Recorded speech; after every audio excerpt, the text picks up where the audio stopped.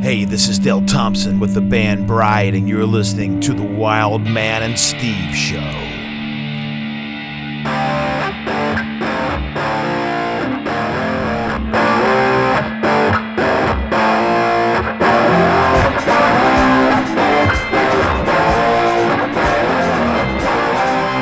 All right, ladies and gentlemen, we are so excited to have you with us today because we have a special artist with us.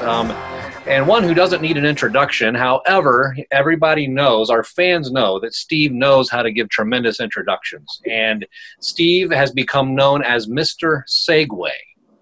So, Mr. Segway, I'm putting you on the spot right now. What do you have for us tonight? When you told me that we were going to be interviewing Billy Joel, I was so freaking excited, man. I mean, the piano man. Like, dude, are you serious? Yeah, I saw him on Sesame Street. Yeah. Yeah. I mean, you just said we've got Joel on the show, and I just assumed you meant Billy Joel. So I'm really excited. You know. Yeah. That was great, Steve. I don't know if that was one of your best, but that was pretty good. So, ladies and gentlemen, we want to welcome Joel Hoekstra with us today here. Joel has Trans-Siberian Orchestra, Cher, Whitesnake, I mean, you name it. Basically, what I thought about this earlier today, basically anything that has anything to do with guitar in a recent era, you probably have Joel's name somehow attached to it.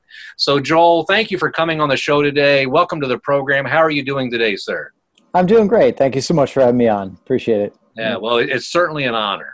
Joel, one of the questions that I'd like to ask you is that as a guitarist, when I see you on the stage, let me just give you an example. When you play for TSO and, it's solo time, you're playing canon, Christmas canon, and I've always noticed you're able to, you engage the crowd while you're playing the guitar.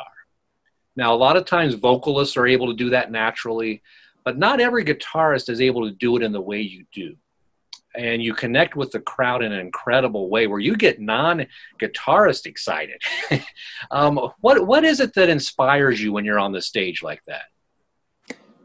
I mean, just the opportunity to be there, number one. I think a lot of that appreciation for it comes from going through so many hard times and having things kind of open up for me later in life, as opposed to some people who, instantly find success at the age of 20 or something like that. It took me a long time. So by the time things opened up for me, I think just greater appreciation for it. And then the connection with the audience, I would say a lot of that came my time at Night Ranger. Brad Gillis in particular is so good about connecting with the audience while he was playing Jack Blades. So when I was sharing the stage with those guys, to be able to hold my own and to be able to hold the audience in my area, it was all about being able to look out. And there was a very specific moment I remember when I joined Night Ranger. We were in Japan not too long after I joined, and I used to hold my guitar a little higher back then and look down at my neck a little bit more and try and play everything just perfectly clean. And I remember just coming together with Brad Gillis and playing one of these solos and looking up in the middle of it, and the entire audience was looking at Brad because Brad was looking out and he was gesturing and doing all this stuff, and he was connecting with the audience, and I was getting my ass kicked, So I was like, all right, I can't have that go down like that. So the rest of my time in this band, I got to get it together. So they were a great inspiration, both those guys, with kicking me in the butt, with being better with that. So there you go. Right. So what is it you're hearing? What do you hear fans tell you, like after a concert or TSO? What do you hear them say that they appreciate the most about what you do? The TSO fans are always great. I mean, that's just an awesome experience in itself, those signing lines, just being able to connect with everybody, say hello to everybody every year. It's part of their tradition and our tradition. So there's a wide variety of things that get said, but it's usually thank you so much for coming on the road during the holidays and doing this. And they're just really nice. I mean, it's amazing, those signing lines. They give us presents, and I mean, it's our Christmas. It's like a traveling Christmas for us. Wow. But in terms of things that get said in general to me, I've often thought the most fascinating documentary you could make was just to put a camera over my shoulder and just record everything that's said to me at every meet and greet Yeah. or outside the hotels. I mean, you hear things that just you can't believe you hear at times. It's just, it runs the gamut. It can be anything. And but I always thought that would make the best documentary in the world. I mean, you could never do it because it would be totally illegal, right? You could never just use footage of all these people and put it in a movie. But man, I've always thought that would make the best documentary. That would really sum up rock and roll right there. Everything that's said at a meet and greet. Oh my gosh. Yeah, sure. There'd be a lot of people that would want to watch that. Again, it might be legal to do it, but and every one of them would just be like, its own thing. It's fascinating the amount of stuff I've had said. Yeah. Well, I've got to take you to Whitesnake. So, I'm a ridiculous Whitesnake fan, and so many people talk about kind of the real division. Right? There's the older Whitesnake stuff, the bluesier stuff, and then from '87 onward, a little bit harder, a little bit more toward the metal side of things. You've obviously played it all with the Snakes. Not as much of the older stuff. I was going to say, which do you prefer? Obviously, you're obviously heavily involved in the new stuff. I don't know, man. I mean, it's apples and oranges, I mean, I grew up, obviously, just like everybody else David calls it the Geffen stuff, right? Mm-hmm. Slided in the U.S. And the '87 album and Slip of the Tongue. That's all us U.S. kids, we grew up on that. And it kind of like after the fact, you learn, oh, you mean they had a catalog out that was popular in the UK before all that? But there's a lot of great songs on that old stuff, and I love the vibe of it. So it's just apples and oranges, man. To pick a favorite out of those two, I think they're both awesome. I feel honored to be a part of it, a small part of the history, and play the catalog. But in terms of what's popular in the U.S. and what we play is definitely that Geffen era stuff, without a doubt. I mean, that's the stuff that's the most represented in our set. Every once in a while, we'll play an older track, but yeah. Well, the Purple tour. I mean, you guys obviously went back to even his Purple stuff, and I thought that was such a great, the DVD that came out with that. That really showed that, and you guys covered the whole spectrum there, and it was just fantastic. It just sounded so good. So you guys handled the old stuff with the new stuff just seamlessly, and thank you. That was a great way to join the band, and great material. I only really knew a little bit of it joining the band. And then obviously listening to it all, and I transcribed it all and learned it all, how to play it before I went into the studio. But really the idea was to do our own thing with it. So I just wanted to know everything in case David said, hey, would you be able to quote that after all, like that part that's off the original, and for me to right away know it. And, but he definitely wanted us to do our own thing with it and make it sound like this line of a Whitesnake playing those songs. Well, something you just said there, and I've kind of always wondered this, and I think a lot of folks might.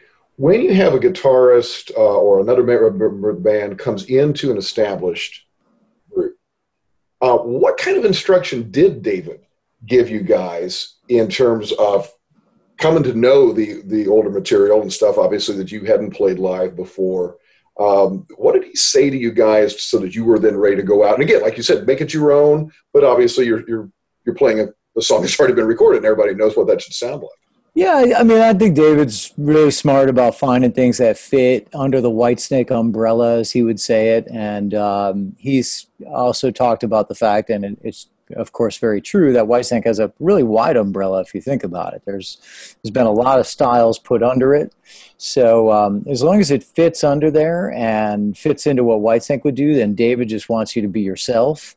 If you're ever bridging into territory that's not Whitesnake, he would let you know. But we've been on the same page almost the entire time with anything I've ever played on guitar. Every once in a while, he'll, just have.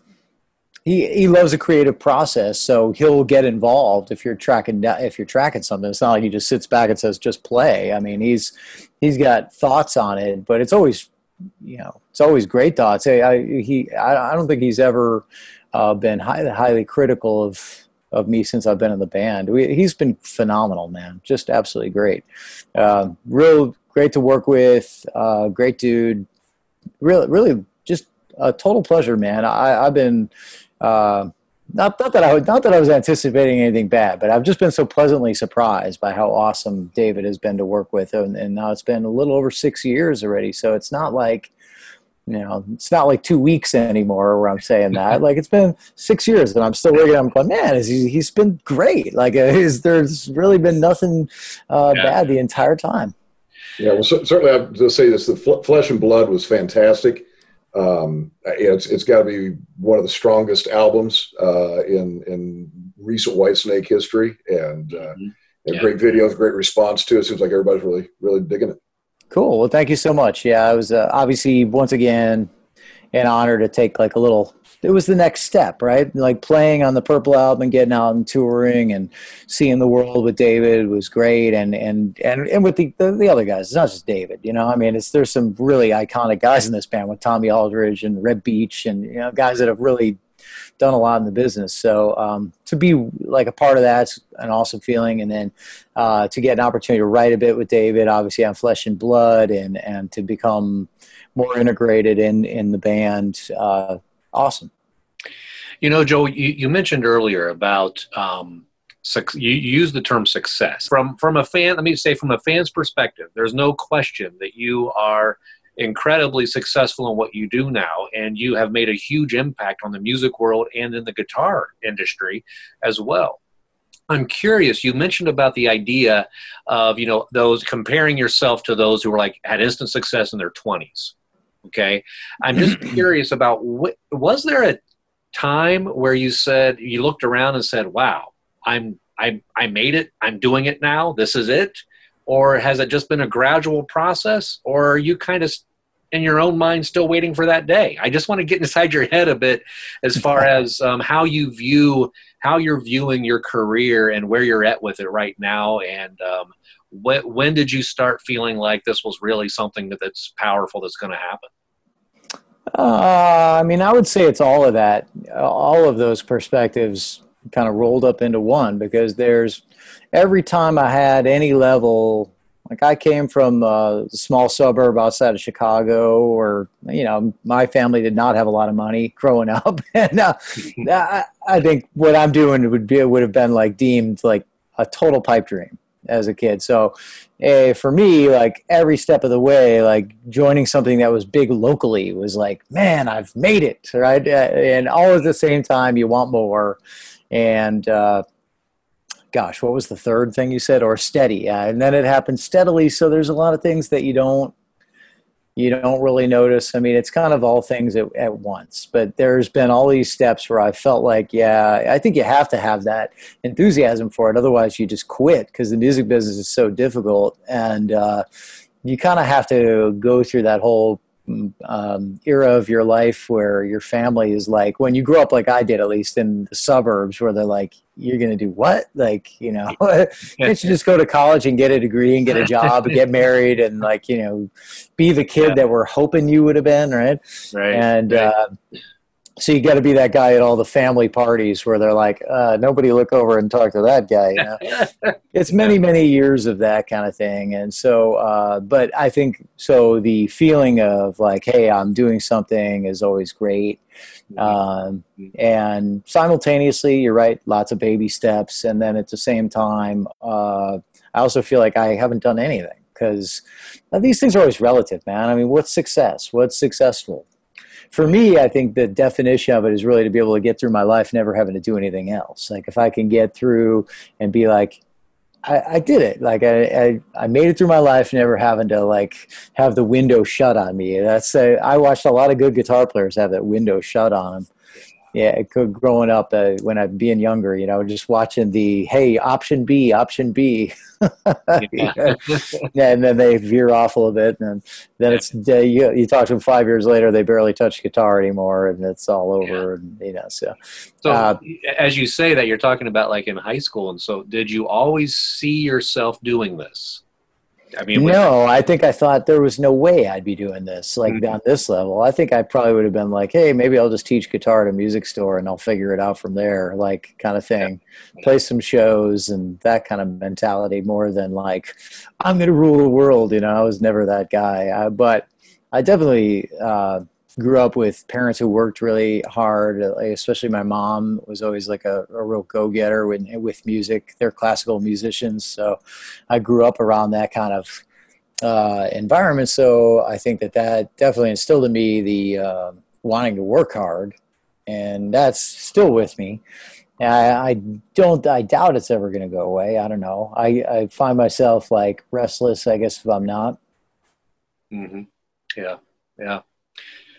You mentioned, just some of the stuff that you got from playing with guys in Night Ranger, and I'm thinking about, again, some of the great guys that are in Whitesnake. You played with Cher, TSO. You've played with some phenomenal musicians, and I'm going to throw a two-parter at you, and I imagine you're going to have an easier time answering the first part. The first part is, what have those other musicians brought to you as a musician? How have you grown and developed because of some of the people you've worked with? The second question, you're a humble guy. Everybody who's ever talked with you and they mentioned this in interviews, so you're a pretty humble guy. So the second part's probably going to be hard. What do you think you bring to other musicians to help them grow and get better?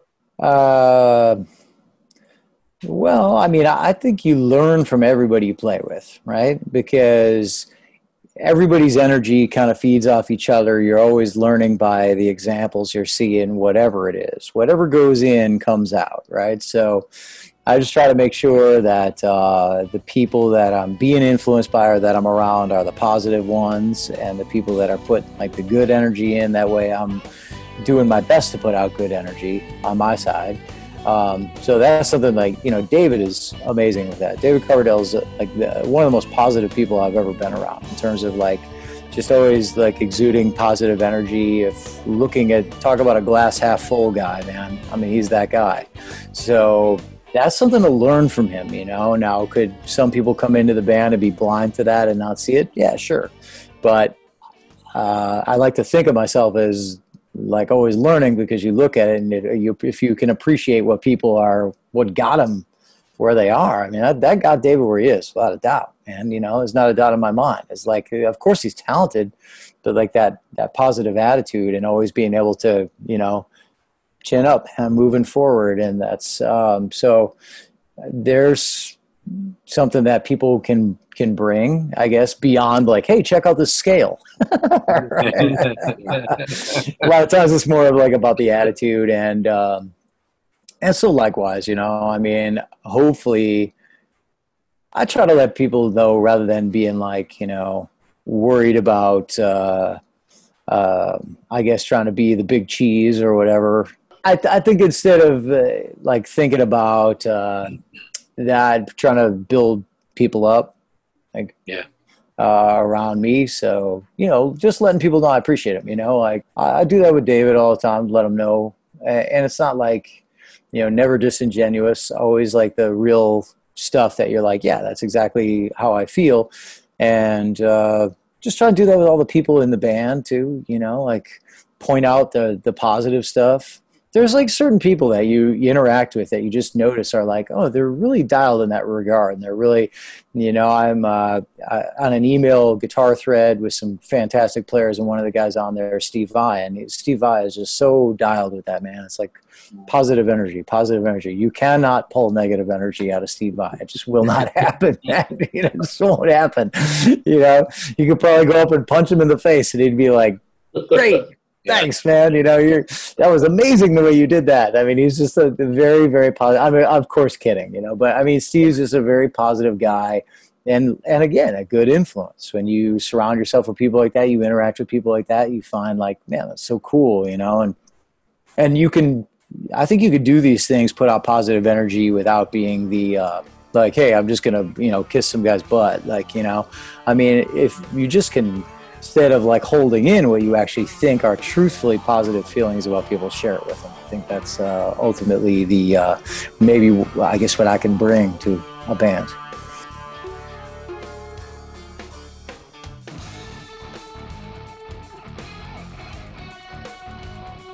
So, one of the things, Joel, that excites that I was excited about by having this interview, of course, is that I'm a guitarist myself, and we're from the same era. I graduated in '90, so a similar era. And I had my mind set that was what I was going to be, you know. And I had the hair, I had the whole works and everything. And as you can see, all that's changed. Everything. I'm that guy you talked about that didn't touch it for 5 years and all that, you know. Yeah. So I'm just curious. I know there's guys like me that are out there that are kind of in the middle age, and they're seeing a guy like you, which is a similar age, and they're saying, "Hey, I could do that."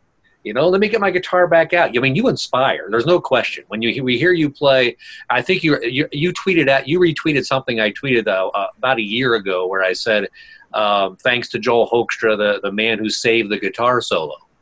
Because there's so many bands today, the modern day bands, you don't hear the solos like we did in the 80s. Every single song had the solo or the harmonized solo.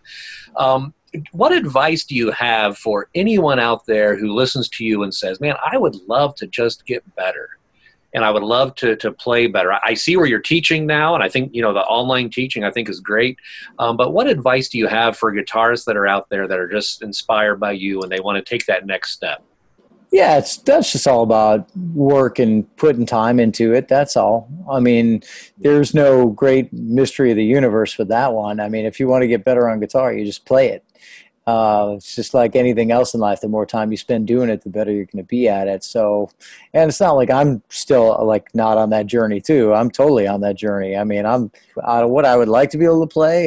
Give me a break. I'm, you know, not even close to what I would like to be, you know? So it's like music is just infinite, man. You just put in what you can and, just do your best at it. But, in terms of getting better, that's all that's to that. Now the window shuts again, though, if life is giving you all these other things you have to do, and there's only so much time and energy you have in a day. So it's that same thing about just only having so many hours in the day that we always deal with. Everybody deals with that, right? So that's where it always gets everybody in the end. And I tell all my students that are taking from me right now, it's more about being the person that plays every day than being the person who plays like 7 hours one day and then doesn't touch it for 2 weeks, right? Because if the hardest thing is to be the person who, when you get home after you work 10 hours and you exercised or something that day too, and you're just like, man, all I want to do is just lie down and just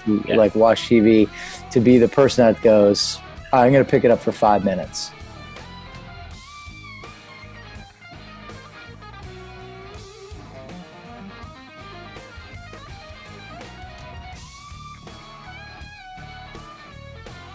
That's the difference maker right there. That moment, because then if you're the person that picks it up for 5 minutes and you play every day, never known anybody that played every day that didn't get great on guitar. So, and odds are if you pick it up and you get it in your hands for 5 minutes, you're going to hold it for more than 5 minutes. Yeah, that's true. It's that moment of actually just tells you to turn it down. Yeah, it's that moment of just putting your hands for 5 minutes. And I also like to say, look, if you play guitar every day, you're a guitar player. Don't care if you're a professional or amateur, but you're a guitar player. Mm-hmm. So if you play guitar every day, now if you're the person who says, yeah, I play guitar, and you say, well, you know, when's the last time you played it? Oh, a couple weeks ago. I haven't had time the last couple of weeks. You're not a guitar player. Yeah, you gotta play it. You gotta play it if you play every day, man. You're a guitar player. Yeah. Wow. I think that's solid advice and something that, you know, a lot of folks are going to be able to take with them. And speaking of guitar players, man, you've been hanging out with Michael Sweet a lot. The last few years, you did a couple tracks on his One-Sided War. You did some stuff on 10, and we've been hearing some stuff out there. Are you guys maybe going to be doing a full album together, maybe? Yeah, we just signed on to do a project album with Nathan James, our mutual friend Nathan James. So we'll see what becomes of that. I mean, it's a little ahead of the game right now.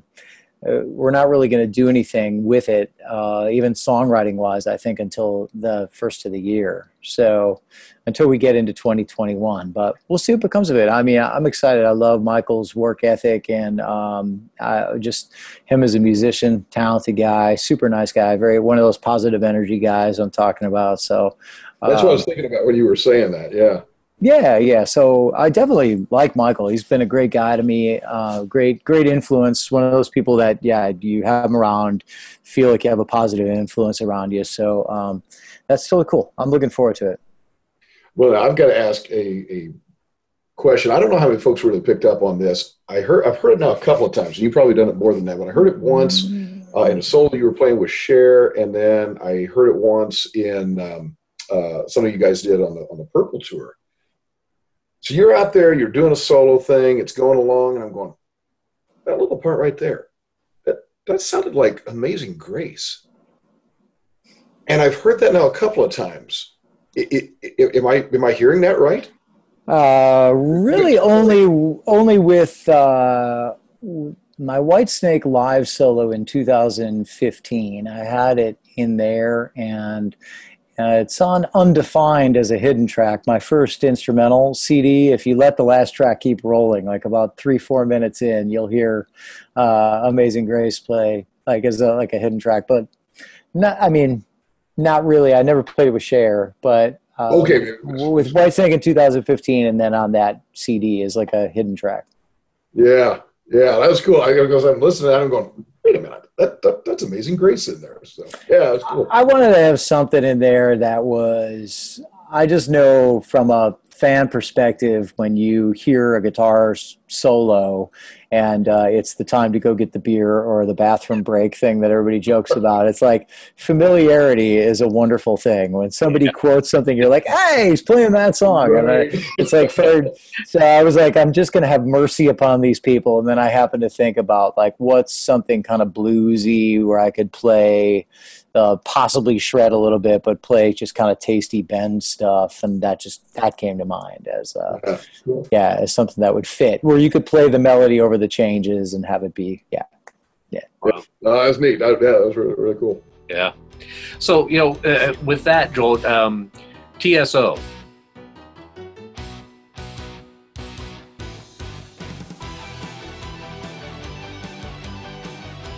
I want to talk about that for a moment, because I was telling Steve before you came on, and from my perspective at least, TSO really rocked Christmas. Like it took it up to another level, to the point where I have talked to people in their 70s that would never attend a rock concert, but they will go see TSO because it's Christmas, right? Yeah. So what has been your understanding of how TSO's accomplished that, how they've kind of bridged that, because they really rocked it up? I mean, it's not anything any different than what they'd hear at a rock concert, but they still just celebrate it.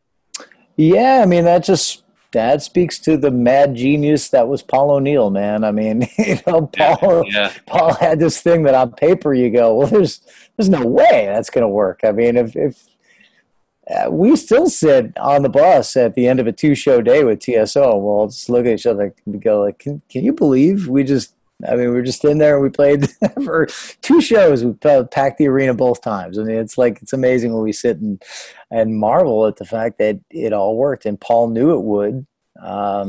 Somehow he just found the right combination, man. It's like the mad scientist. He was a special guy. And so, I mean, my life is better because he was, a total brilliant madman. I mean, he just came up with this crazy concept, and it worked, clicked. Wow.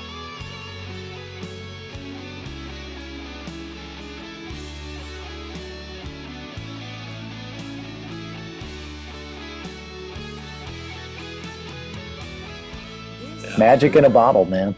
Yeah, it certainly is. It is. I know, we were planning on going to see you this year, but I'm sure COVID's affected that. But yeah, I mean, I remember, I think it was last year, I just started looking and I was like, I can't really get a seat. TSO's just... Yeah, I mean, as the years have gone by and the bands have kind of been going like this, TSO's been going like this, and I'm like, I mean, how is this happening? It's awesome, I mean, but I used to say that to Paul O'Neill. Probably the last thing I said to him, honestly. It was like, man, you know, what you're doing here gets more and more special as the years go by, because I mean, to be able to have the opportunity to go out on stage and play with that kind of production, what bands are doing that nowadays, man? Yeah. You know, Yeah. I mean, Yeah. it's like, and to play with like for thousands of people in a day. I mean, if you add those audiences up, you're playing for 25, 30,000 people sometimes a day. Yeah. So you're starting to talk about stuff that just doesn't happen anymore too often. I mean, there are some bands able to do it, but not many. Do you have a favorite? I think we touched on some of this, but just want to get more specific. Do you have a favorite TSO song / solo that you love to do on stage the most? I'm not a big favorites guy because my mind kind of always ticks on just trying to play everything in the show the best. Because I think if I like really, hey, I love playing whatever Wizards in Winter, but like, and then I screw up the next song, I'm gonna beat myself up all night because I screwed up the other song. There's not really a favorite, man. I'm just lucky to have any of these opportunities, and my mind is always working on like playing the best I can, no matter what the song. All right, here we go. Speed round. So, legendary guitarist that you Speed round with Steve's Mr. Segway. Here we go. Legendary guitarist you wish you could have played with back in the day or could play with now? Man. I don't know. If I had like a lot of money, I'd love to just hire like a lot of great guitar players to just come over and jam with me, teach, you know, give me a lesson or two, whatever, you know. Just, I don't know that there would necessarily be one, but I would pick like all these people who you admire, like, hey, come on over and let's jam a little bit. Show me what you do. Just to have that experience that'd be very cool. Okay. Saturday morning breakfast with your kids, pancakes or waffles? I'm neither, but my kids like both. But I'm kind of neither, I would say.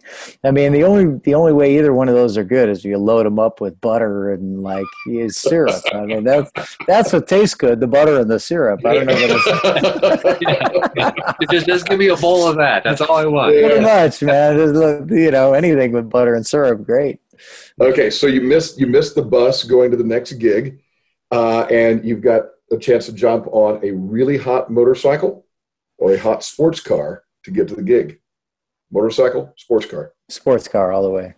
It was one of my mom's only things she ever said to me was no motorcycles. Is like, you know, you can be the best driver in the world, but somebody could still hit you in a car and you're going to lose a leg.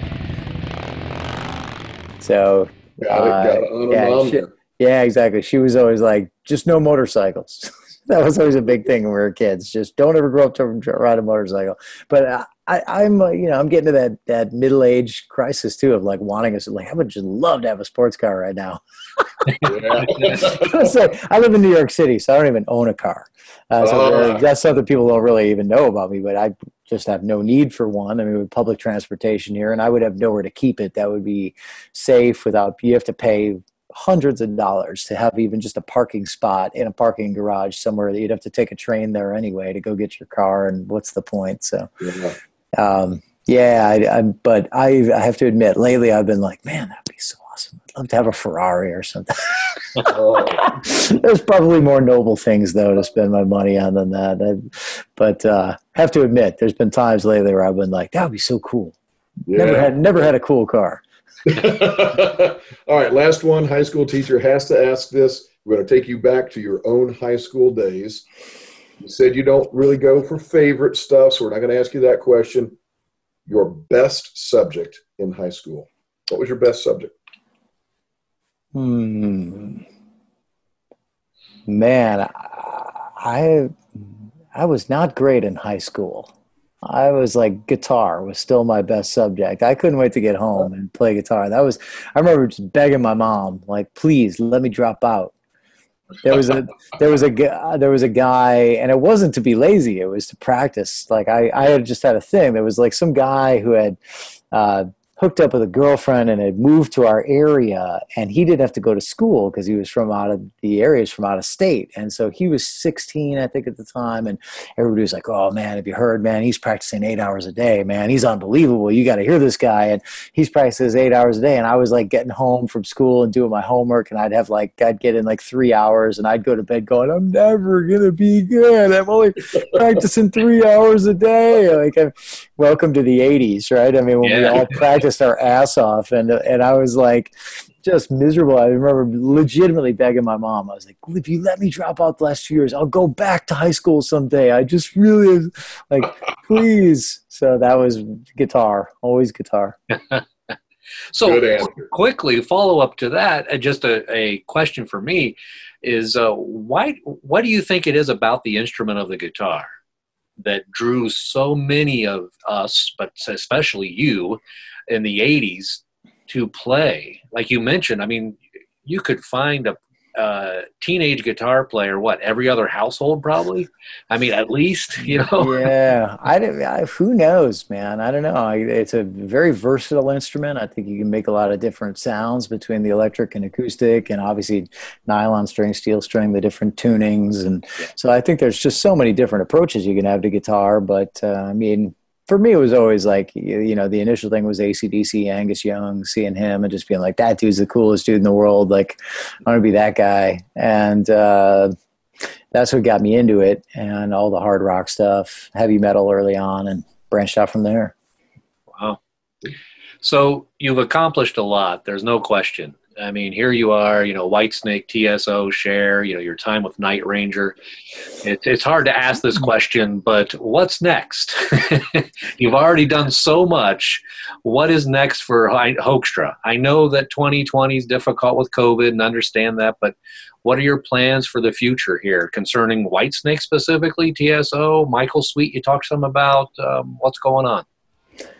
Yeah, well, I mean, let's see. I mean, I just turned in my album, the Joel Hoekstra's 13, next album, the follow-up.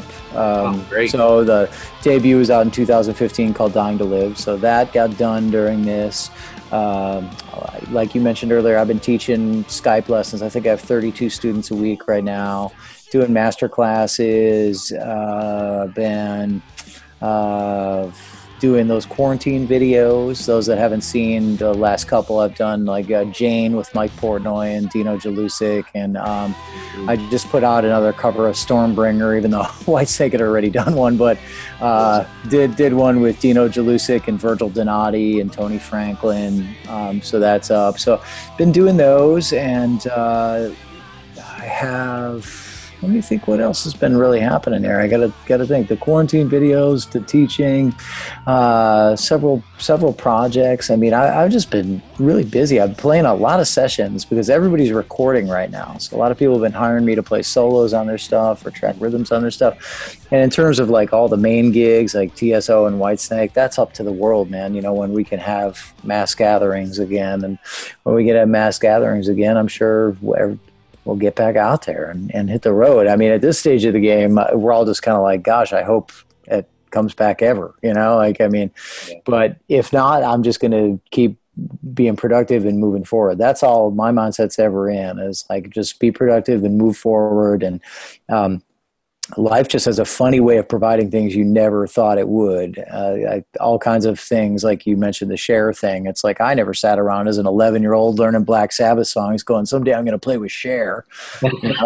But turned out to be a gig that was really great for me, and did a lot of good things. And same with the Broadway the show Rock of Ages. I always use those two as the examples of like things that come out of left field where you're like, what? Like, same deal, was never sitting there playing AC/DC at 11 years old going, someday I'm going to be in a Broadway show ever. That never happened. But that show really changed my life, man. It changed my financial reality and gave me an opportunity to gig every day for over 6 years and tour with Night Ranger and Transiberian through that time as well. So you can never tell what life is going to present to you. You just have to stay positive and keep working hard. And then these days, do your best at every turn, and all of a sudden you'll find yourself. And sometimes it's stuff you would expect. Other times it's stuff you wouldn't expect.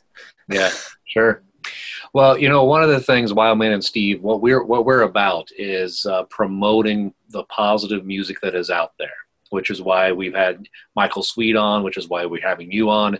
What can we do, or what can your fans do best to support what you do? I mean, look, I'm happy to any level. If you want to write me an inbox and be like, hey, man, heard this or that, great job. All that stuff means something. And, I mean, if you're a guitar player, you want to take some lessons, cool. The schedule's full at the moment, but I'll get you in, I promise. And, I mean, outside of that, I'd love it if people would buy my albums and listen to it, or if there's something I'm doing that they like, spread the word, I've been doing cameos, so people can always, hit me up there. But I don't, some of that stuff feels like I'm begging for money. I don't want to beg for money. I'm doing fine with all that stuff. So the cameo thing and web store. But again, that starts to sound like, I'm like, hey, help me make a living, or, but whatever, I appreciate just support, period. Good.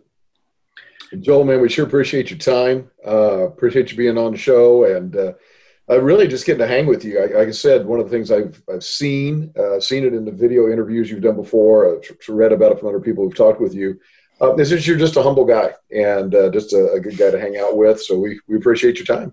Cool. Well, right back at you guys. Thank you so much for having me on. Appreciate it. And, let's do it again sometime. Hopefully when the new album comes out. I think that's going to be, I think it's early next year. All right. Very good. We appreciate it, sir. Thank you very much. Right on. Thank you so much, guys. Have a nice night. You too. Thanks, you too. It was such an honor to have Joel Hoekstra as a guest on our show. The man has accomplished so much, and yet has a very humble way about him. He is more than a performer. He looks for ways to connect with others, as this interview proved, as well as investing in others, teaching many students. One lesson all of us could learn from this is that regardless of how successful we are, we all should use our gifts to touch the lives of others. Thank you for listening, everyone. If you enjoyed this episode, please leave us a review wherever you listen, or go directly to wildmanandsteve.com. We will see you next week.